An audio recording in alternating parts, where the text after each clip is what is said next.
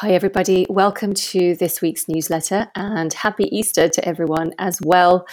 This is Jana from The Purse. The world is on track for its biggest rebound in half a century this year. However, the recovery looks lopsided in part because the rollout of vaccines and fiscal support differ across borders.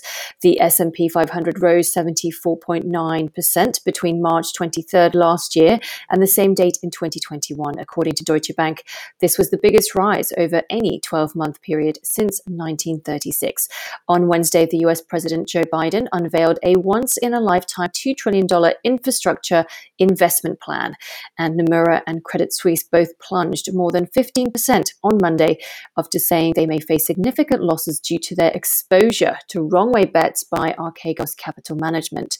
Ether, the native cryptocurrency of the Ethereum blockchain, reached an all-time high on Friday at $2,097. The price rallied 24% this week. Visa announced they would facilitate crypto-based settlements on the Ethereum network, and PayPal launched its crypto checkout service. JP Morgan has said that Bitcoin could reach $130,000 if volatility continues to decline, as it will attract more institutional investors. Meanwhile, average prices for NFTs, non-fungible tokens, has fallen almost 70% from a peak in February to about $1,400. Other data show, however, that many NFTs are still sitting on substantial gains for 2021. In the Future Focus section, read about funds betting on a consumer boom to rival the roaring 20s, and the IMF calls for tax hikes on the wealthy to reduce the income gap.